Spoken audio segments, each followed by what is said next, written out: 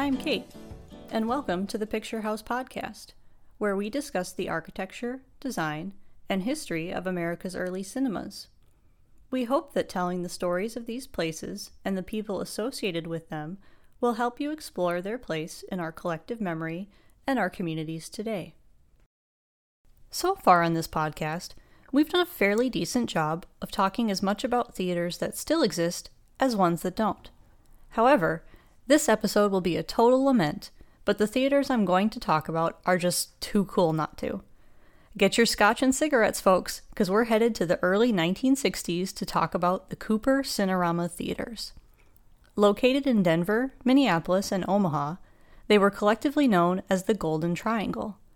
From an idea planted in the late 1930s, Cinerama boldly sprang to life in the early 50s as one of the most novel approaches to post-war moviegoing, and the Cooper Theaters provided an unparalleled home for the technology. Ladies and gentlemen, this is Cinerama. 15 years before those words were uttered in a promotional film for the technology, Fred Waller and Ralph Walker of the Vitarama Corporation filed an application for a patent for a new kind of motion picture theater. The intent of their 1937 design, which was patented on April 21, 1942, was to produce the effect or illusion that the spectator is actually in and surrounded by the environment depicted. For example, if the scene is laid in a forest, the spectator, within his normal field of vision, will see forest on all sides and overhead, so as to produce the illusion that the spectator is in the forest, rather than merely looking at a picture of a forest covering only a small portion of the normal field of vision.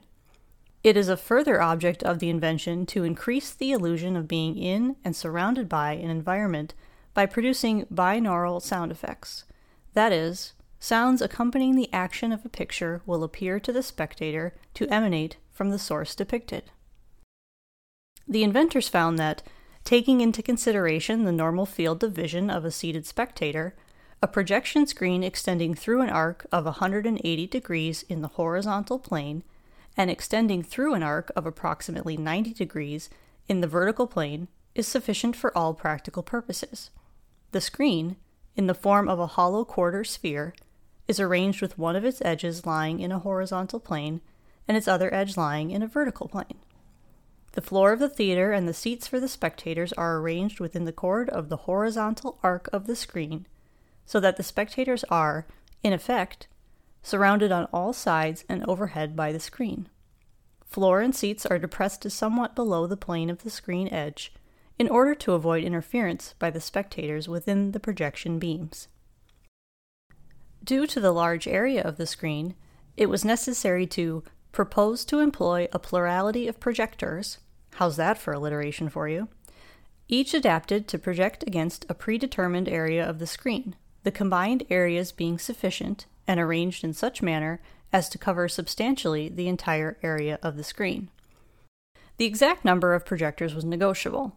However many of them you had, they all had to be in perfect synchronicity.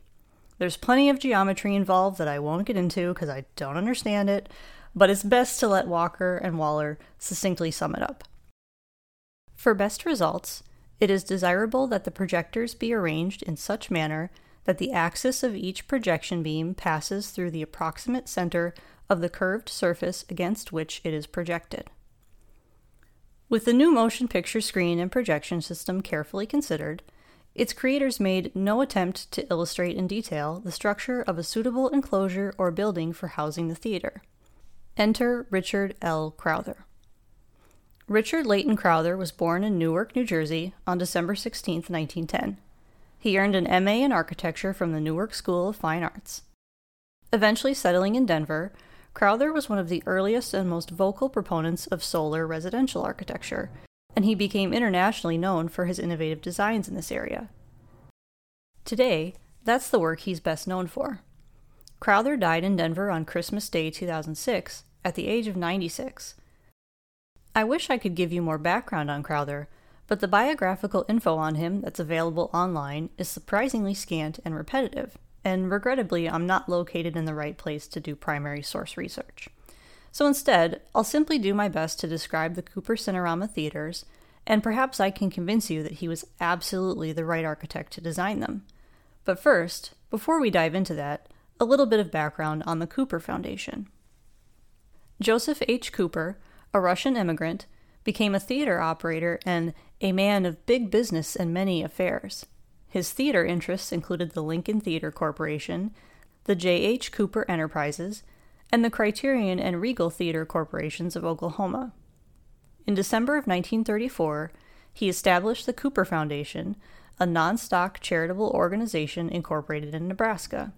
The foundation was created to establish homes and to maintain and provide education for destitute, deserving youngsters.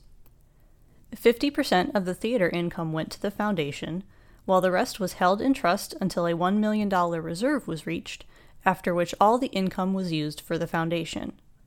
Cooper died in March of 1946 at the age of 60. Upon his death, he left the theater business to the foundation. The theaters did well under the foundation's management. Well enough, in fact, to construct Cinerama theaters in Minneapolis, Denver, and Omaha in the early 1960s. The Cooper Cinerama Theaters. Cinerama, Inc. built new theaters, partnered with existing theater chains, and renovated existing theaters to accommodate their format. Of the new theaters built specially for Cinerama, Richard Crowther's are arguably the most interesting architecturally, and the ones that most strongly reflect the building's function. Crowther developed preliminary plans for the first of the 3 Cooper Cineramas, the Denver one, in February of 1960. His design would be put to use for all 3 Cooper Cineramas. Within the main circular area of the building, which was 120 feet in diameter, were the main auditorium with a balcony, 3 separate projection areas, and the wonderfully expansive 146-degree, 105-foot by 38-foot curved screen, complete with an enormous bittersweet orange curtain. 3 different calculations for seating were included on the building's blueprint. 22-inch chairs with 42 inches back-to-back would seat 857 to 873. 21-inch chairs with 40 inches back-to-back would fit 904 to 922. 21-inch chairs with 38 inches back-to-back, and you could pack 955 to 973 in there. An interesting caveat in all of these calculations is that the balcony seats would always have 42 inches of spacing. Concession areas, with one-way flows designated, flanked both sides of the auditorium. The building had a 3,000 square foot lobby fully visible from the outside through the glass doors and floor-to-ceiling windows. The lobby, lavatories, employee dressing rooms, coat room, offices, storage, and ticket booth main entrance extended in sort of a Y shape off of one side of the circle. A quick break for a PSA. The Denver Public Library has an incredibly high-res version of the architectural drawing of the first Cooper Cinerama's main floor. I highly recommend you check it out. It's really beautiful, the kind of thing you get a framed print of, which, by the way, you can. You can find a link to the image in the episode description. Okay, back to the show. These theaters were the stuff mod dreams are made of. The open staircases, the lighting fixtures, wood paneling, sleek and minimal furniture, the carpets with their chartreuse, pale orange, yellow, and turquoise accents, the metal circular curtain wall exterior painted in bittersweet orange, and said exterior adorned with that amazing scripted Cooper on the outside, with its giant C and an elongated P. Hard as I might try, I highly doubt this verbal description is doing it justice. If you can, do yourself a favor and check out some old photos online of any of the Cooper Cineramas. The Denver Cooper Cinerama had a special, invite-only gala opening on March 9th, 1961, and officially opened to the public the next day. The Minneapolis location, technically in St. Louis Park, opened on August 9th, 1962, billed as the only theater of its kind in the Great Northwest and the exclusive Upper Midwest home of Cinerama. From its gleaming exterior down to the finest details of interior design and appointments, the new radically different Cooper is an architectural symphony in the round. It was an interstate attraction, Advance tickets were sold as far west as Sioux Falls, as far east as Eau Claire. The Indian Hills Theater on Dodge Road in Omaha opened on December 21st, 1962. It was the last theater in the country built specifically for the Cinerama process. As cool as these buildings were, and as mod and innovative as they were for their time, they actually arrived too late in the arc of the Cinerama format's popularity. The last Cooper Cinerama opened late in 1962, and the following year, Cinerama switched to a single-camera process that was similar to CinemaScope, 20th Century Fox's widescreen format. While all of the Cooper Cineramas showed movies for many years, none of them survived today. The Minneapolis Cooper Theater was demolished in September of 1992. Denver's Cooper Theater was torn down in 1994 to make room for, of all things, a parking lot. And despite the efforts of numerous local advocates and the likes of legendary Hollywood figures including Chuck Heston, Kirk Douglas, Janet Leigh, and Leonard Maltin, the Indian Hills Theater in Omaha met its sad end in August of 2001, again, for a parking lot.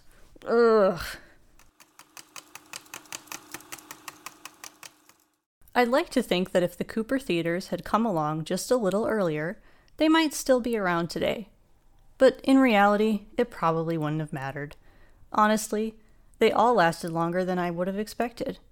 Even now, it's hard for some folks to appreciate mid-century modern architecture, so it's not really surprising that these buildings met their demise in the 90s and early 2000s. But hopefully we can appreciate them now. I mean, what amazing examples of form following function. The long, curving Cinerama screen heavily influenced the design of the round theater it was housed in. Crowther embraced that meshing of form and function so wonderfully. Well, of course I wish that one or all of these still existed to see and experience today. I really enjoyed learning about them, and I hope you did too. Thank you for listening. I have to give a special shout out to my mom on this episode, who gets credit for giving me the idea for it. And I hope that you'll join us for our next episode, when we'll head back to the Eastern Seaboard to discuss Thomas Lamb's Translux Theaters.